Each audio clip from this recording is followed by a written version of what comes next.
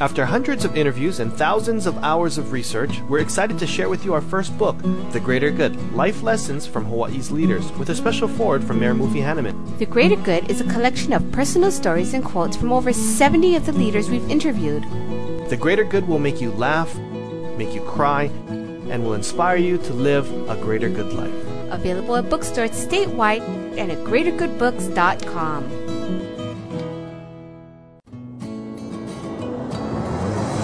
Welcome to Greater Good Radio Hawaii, where leaders inspire leaders. Greater Good Radio Hawaii is dedicated to social entrepreneurship.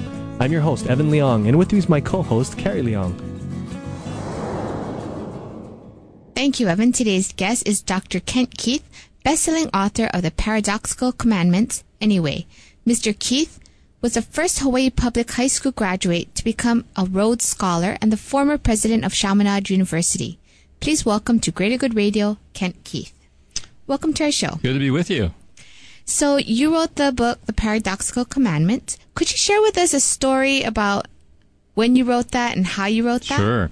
Well, actually, I wrote the Paradoxical Commandments themselves. There are 10 of them. They're 149 words. I wrote them as part of a booklet for student leaders back in 1968, long time ago. And that was an interesting period, the 60s, a lot of conflict and confrontation, but also a lot of hope and a lot of idealism. And I was working with student leaders, and they were asking me, well, how should we lead? Why should we lead? And I wanted them to focus on doing what was meaningful, what would give them meaning and satisfaction, whether anyone appreciated them or not, or whether the change they wanted to achieve occurred right away or not. And so that's why I wrote the Paradoxical Commandments. And each one begins with a statement of adversity, things that are difficult in life, and each one's followed by a positive commandment. For example, the first one is people are illogical, unreasonable, and self-centered. Love them anyway. So the idea was no matter what the world does to you, you need to do what's right and good and true, and that'll give you meaning. And if you have the meaning, you don't have to have the glory. So maybe you could share with us all of them. Okay, sure. Right? I'd be happy to. People are illogical, unreasonable, and self-centered. Love them anyway. If you do good, people will accuse you of selfish, ulterior motives. Do good anyway. If you're successful, you'll win false friends and true enemies. Succeed anyway. The good you do today will be forgotten tomorrow. Do good anyway.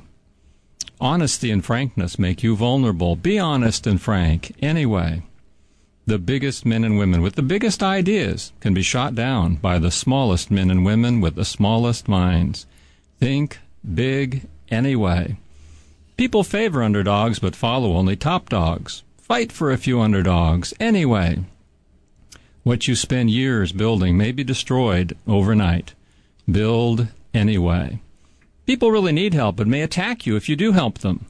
Help people anyway. And finally, give the world the best you have and you'll get kicked in the teeth. Give the world the best you have anyway. How did you get inspired to come up with these commandments? Well, I think the basic ideas I learned from my parents and my church. And it was stimulated by, again, the 60s and the conflicts that were going on and seeing young people go out in the world to bring about change and see them coming back much too early, discouraged or embittered because the change they wanted didn't occur. And I wanted to focus them on just doing what you thought was right and good and true and getting the meaning and not worrying about everything else, just moving forward. So what do you mean by student leaders? Are these student political leaders or... Actually, Evan, at that time, I was working mostly with high school student council leaders all over the country in about 8 different states, and I got a little bit involved with college leaders as well. So you were a college student working with high school student Yeah, that's right. government leadership. I got involved in student government when I was at Stevenson Intermediate and Roosevelt High School here in Honolulu, and I founded a leadership institute my senior year in high school for students here in Hawaii, and then I went on and continued working in that field on a national basis during my college years. So what kind of impact have these paradoxical commandments had? Well, it's hard to judge, but our best estimate is they've spread we know they've spread all over the world, and our best estimate is they've been used by millions of people. We can track them on the internet. We see them being used in many different countries by people of all different backgrounds, business people, government officials, military commanders, teachers, university presidents, social workers, parents, athletic coaches, a huge array of people of different backgrounds, different cultures, and different countries. So you have 3 books now, is that correct? That's right. The books I wrote for students back in the 60s were addressing those particular issues. And in 1997, I found out that Mother Teresa had put the Paradoxical Commandments up on her wall. And that was a really big discovery for me. And that's when I started speaking and writing about the commandments again. My first book was called Anyway, the Paradoxical Commandments. That did become a national bestseller and was translated into 16 languages. The next book was called Do It Anyway, the Handbook for Finding Personal Meaning and Deep Happiness in a Crazy World. And most recently, a religious book, Jesus Did It Anyway, the Paradoxical Commandments for Christians. So what's the progression between these three books? Do they have a lot of similar themes or kind of different? Well, all three of them are about the Paradoxical Commandments. The first one was an introduction that gave an overview and stories of things that happened to me when I was young that would help explain why certain commandments were what they were. The second was meant to be more about how to use the commandments, how to live them in your daily life. And so there were questions for reflection and discussion and a whole lot of stories of people that I know who lived the Paradoxical Commandments. I began getting a lot of mail from Christians who said, I know this is how Jesus wants me to live. Can you tie the commandments to the Bible? So that was really the reason for writing the third book. All of the illustrations and explanations are from the Old and New Testaments. And you said that you did go to church and that helped you inspire you to write, your commandments. But at the same time, when you were writing your third book, did you have to go through the Bible to find? Oh, absolutely. Because when I wrote the original 10 Paradoxical Commandments, I didn't do a Bible research project first and then write them. I just thought of, 10 different things that can be difficult in life and why that shouldn't stop you from doing the right thing anyway.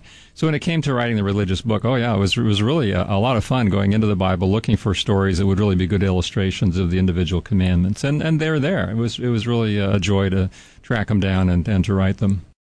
Thanks for tuning in. Stay tuned for more on Greater Good Radio. After hundreds of interviews and thousands of hours of research, we're excited to share with you our first book, The Greater Good, Life Lessons from Hawaii's Leaders, with a special foreword from Mayor Mufi Hanneman. The Greater Good is a collection of personal stories and quotes from over 70 of the leaders we've interviewed. The Greater Good will make you laugh, make you cry, and will inspire you to live a greater good life. Available at bookstores statewide and at greatergoodbooks.com. Audi sell his company to Akamai Technologies for $3 billion. Find out at greatergoodradio.com. Who donates 6% of sales to make more money? Find out at greatergoodradio.com.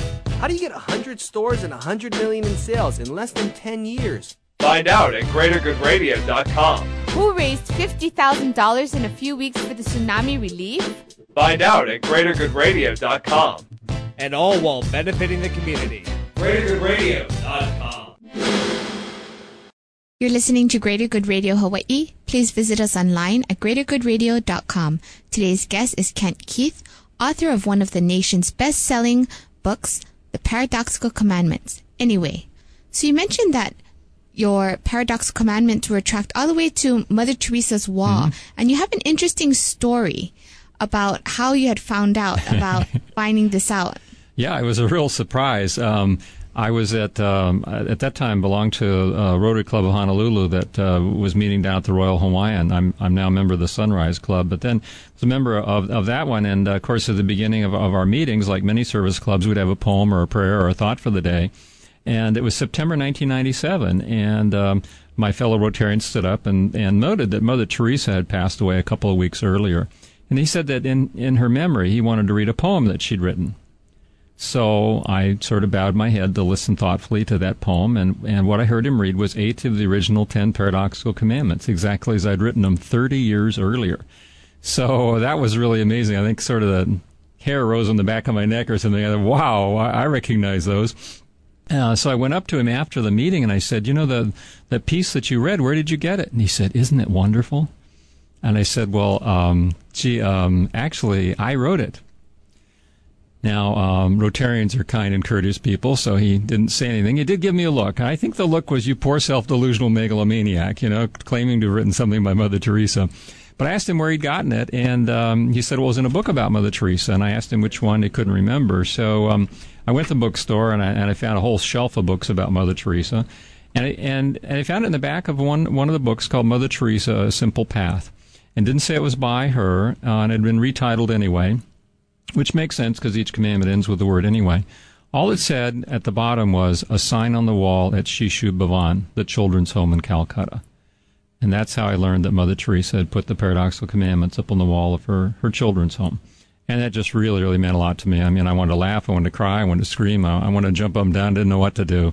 And I decided that was about as big a message as I'm ever going to get. And what I decided to do was start speaking and writing about the Paradoxical Commandments again after 30 years had passed.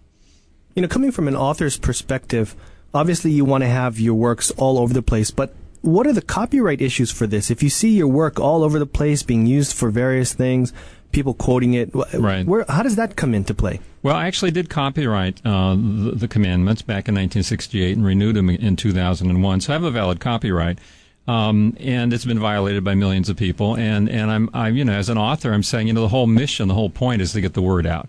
And so I'm really happy that people are sharing it. People really like the content. They don't really care who wrote it. You know, they just pass it from friend to friend, and off it goes.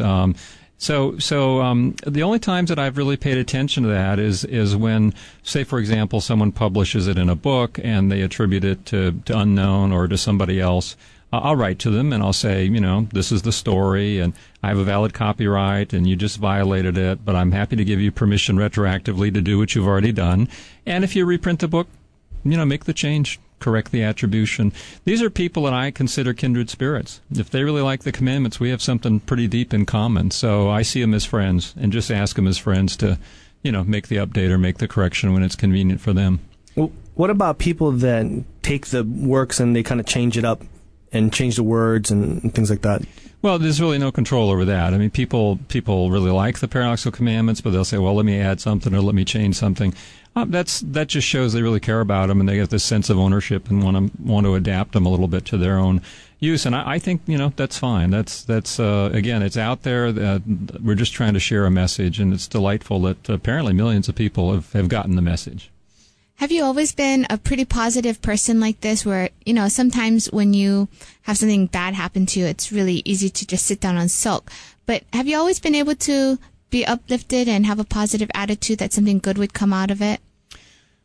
You know, I'm pretty optimistic. I'm pretty positive. I think the key for me is to stay focused on the meaning. For me, finding personal meaning, which is what the Paradoxical Commandments point to, is really a key to how I interpret what happens to me and how I try to focus, how I've picked the different jobs I've had. That's what I was advising those student leaders 37 years ago, is focus on the meaning. And that's a really positive thing, because the meaning is always there for you if you know where to find it. Thanks for tuning in. Stay tuned for more on Greater Good Radio. After hundreds of interviews and thousands of hours of research, we're excited to share with you our first book, The Greater Good, Life Lessons from Hawaii's Leaders, with a special foreword from Mayor Mufi Hanneman. The Greater Good is a collection of personal stories and quotes from over 70 of the leaders we've interviewed. The Greater Good will make you laugh, make you cry, and will inspire you to live a greater good life. Available at bookstores statewide and at greatergoodbooks.com. Is the greatest part of your workday the leftover lasagna you packed for lunch? Is it quickly becoming apparent that you and everyone you know are smarter than your boss? Just how satisfying is it to wear an untucked shirt on Fridays? It's time you stopped filling a position and started being fulfilled with a job that excites you every day, not just payday. And now is the perfect time to demand more of the work week. The Honolulu Star Bulletin and Midweek work with Monster so you can live up to your potential right here. Your calling is calling. Find it at starclassifieds.monster.com.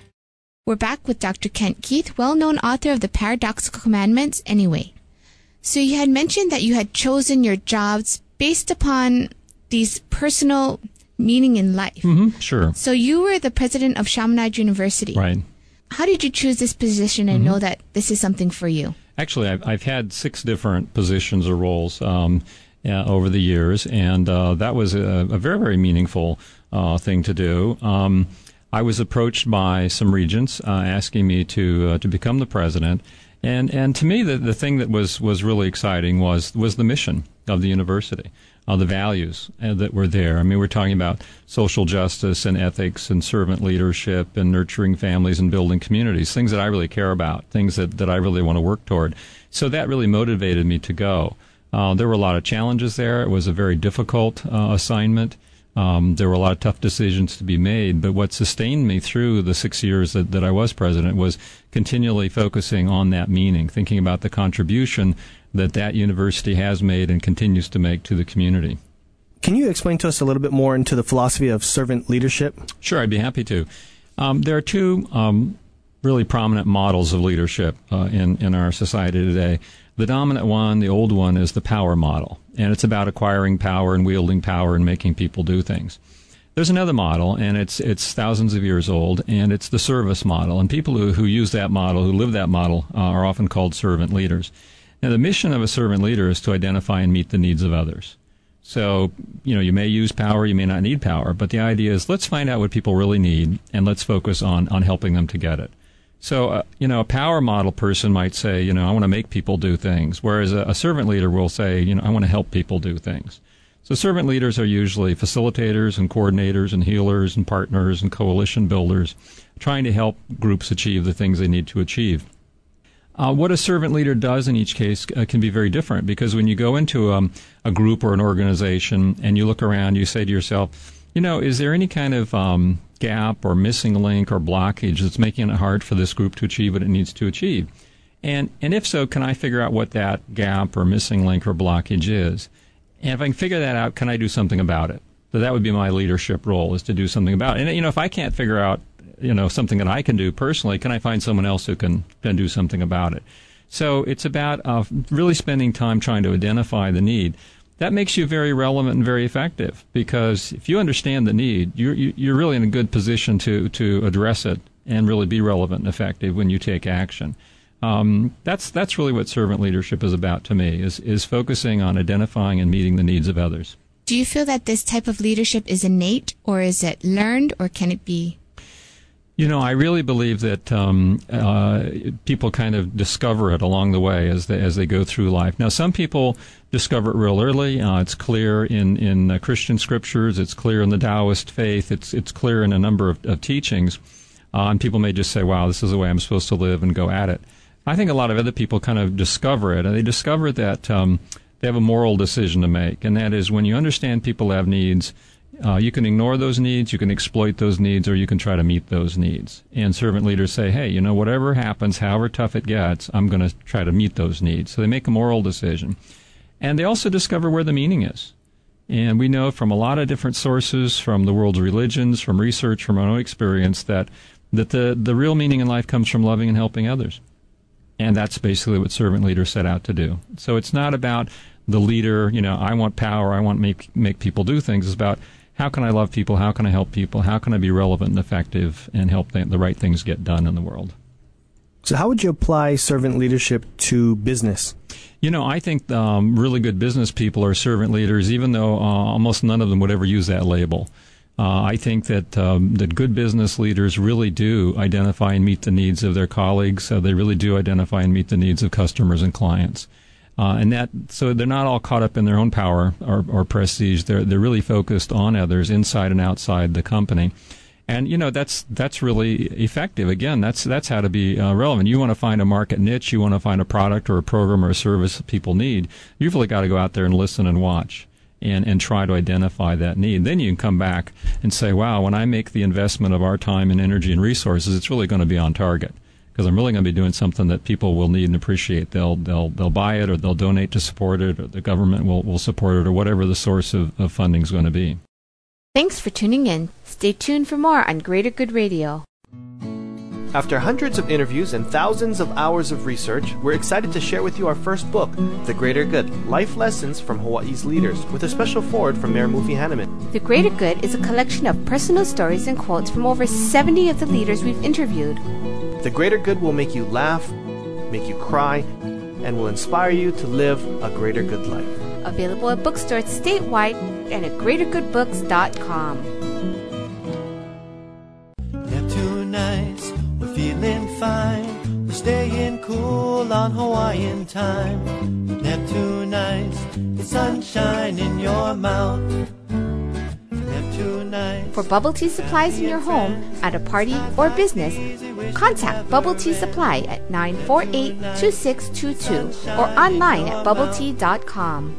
Neptune nights, it's sunshine in your mouth.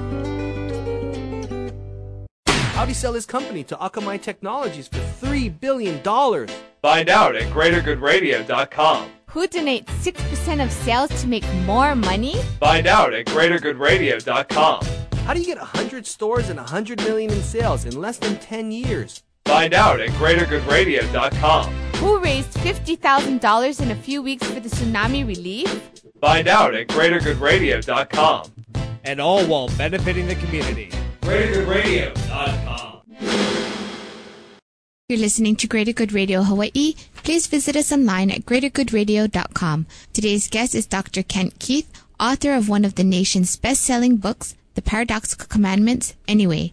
Can you give us an example or a story of someone who's implemented servant leadership in a great way in business? Sure. Matter of fact, just yesterday, I was meeting with one of my friends who's also in my Rotary Club, and his name is Will Hartzell. Will Hartzell is very, very disturbed by the fact that millions of people around the world die from contaminated drinking water. And Will is just a highly motivated person. Will is a highly motivated person who wanted to make a difference. And so he started a company. He has a company called Safe Water Systems that set out to develop a solar pasteurization system that would be real simple and could be used all over the world, especially in poor countries where they didn't have clean water. A lot of people told him it wouldn't be done. A lot of people said he couldn't do it. A lot of people said, gee, it's a tough business model. But Will was really motivated by the meaning that he would get when he knew that he would be, actually saving lives. So he went ahead. He stuck with it, and now years later, he's placed, I think, 1,400 units in more than 50 countries around the world. And as we speak, about 100,000 people are drinking clean water that didn't have it before. And it's these are people that aren't going to get sick and aren't going to die because one person who happens to live here in Honolulu started a company. And his business is to produce these kinds of products that will prevent people from drinking contaminated water. So he's got the meaning, he's got a business, he's really making a difference. I think that's a great example. So it's real similar to social entrepreneurship, then.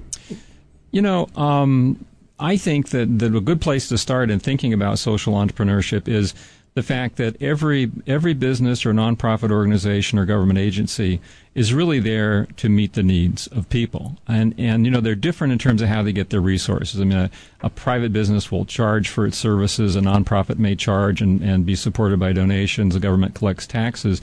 But however their resources come in, they're really all trying to do the same thing. They're trying to meet a real need. And if they don't, they should be out of business. They really need to be meeting a need. So every one of those organizations is contributing to the community to begin with. So they're already in the community, having an impact on the community.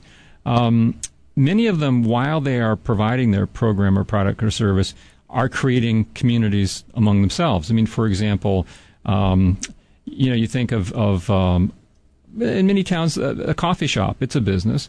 The people who come in every morning know each other, and they sort of build their own community. That's their time of sharing. I worked for the YMCA, and we began to notice that people who came to work out at certain times during the week began to meet each other, know each other. We were forming communities. So, as we did our work, we were building communities. I think that businesses, by improving the community, by building communities, they hire people. They're in the community. The community is already part of it. It's not like my business is over here in the community somewhere else. I mean, you're already in the middle of it, already involved, already making a difference. The social entrepreneurship part, to me, is realizing that you can go beyond a regular business model, and you can do things that are focused on what the community needs, and that creates relationships and goodwill that, in some form or another, come back to you, as they usually do in life, whatever you're doing. And that supports your business, and that supports the community at the same time. So I don't see them as really separate. I see them as one package. And I think businesses in particular tend to downplay the meaning of their work. I see, they tend to devalue, well, I'm just making money, where people in the nonprofit sector or government, they're really doing something noble. Everybody's trying to do something that I consider noble. Everybody's trying to provide a program or product or service that will improve the quality of life or change a life or even save a life out there in the community. And So I think you need to start with that sense of meaning and then say, how can I expand that?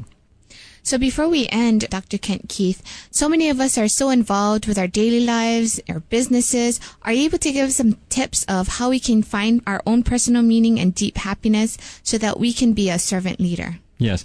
Everything we know from the world's religious teachings, from research, from our own experience, says that power, wealth, fame, and those sorts of symbols of success, they're fine. Our society pushes real hard toward those things. But they don't give us a whole lot of meaning, that that's not enough, that we want to get ahead, but we also need to get meaning. And what we know is that loving people and helping people and living ethically and becoming part of something larger than yourself, these are all really ancient and important sources of meaning. So you've got to keep track of that. You've got to balance your life. You need to lead a bigger, richer, more balanced life than just focusing on power, wealth, and fame. Lots of people do achieve the power, wealth, and fame and find it's comparatively empty. In fact, the American dream for at least a century has been about materialistic things. And now there are millions of Americans who have achieved the American dream, and they're not happy because it's hollow. So there's more to it. And we know what the more is. I do surveys. I do research. And people continually put family and giving and receiving love and intimate relationships above everything else. And what always comes out at the bottom in terms of sources of meaning are power, wealth, fame, and winning. So nobody's against power, wealth, and fame. That's just not enough. It's not a big source of meaning. So it's about living a balanced life. It's about seeing the meaning in what you're doing. Often it's there and people don't pay attention. But it is there if you just turn and look at it. And again, it's about what impact am I having on the community? What impact am I having on my family? What contribution am I making in my business? And what more could I do that would be consistent and authentic for me and would maybe expand my world in a way that just would make life a whole lot more meaningful to me. So how did you find your own personal meaning? Well, I began to notice real early in life what I thought was worth doing and why it was worth doing. And I think I began to notice it because I would take a stand on an issue or I would try to do something and I'd get feedback. And sometimes it was very negative. When I was 15, I stood up and opposed a proposal to reorganize the student government at Roosevelt High School. I mean, that's a long time ago, and I was just a new sophomore at the school. I was the only one willing to stand up and say, no, I don't think we ought to eliminate the representative assembly. That's democracy. We want everybody involved. Why cut people out? And I was attacked, and I was treated badly, and people actually picketed during lunch hour, attacking me with their placards, and it was rough. But what I learned was, that's what I believe. And whatever happens, win or lose, it was meaningful to take a stand. Turned out I won. And, when it came to a vote, the side I was promoting actually won. But you don't know that in advance. What you know is, this is what I believe. This is who I am. I want to do that. And I might get punished or I might get rewarded. But it's worth it. And so at a fairly early age, I started making those decisions. And I've tried to stick with it all these years. Thanks for joining us today on Greater Good Radio. For more information or a transcript of today's show, please visit us online at greatergoodradio.com. This is your host, Evan Leong and Carrie Leong, saying please join us next time for another episode of Greater Good Radio, Hawaii.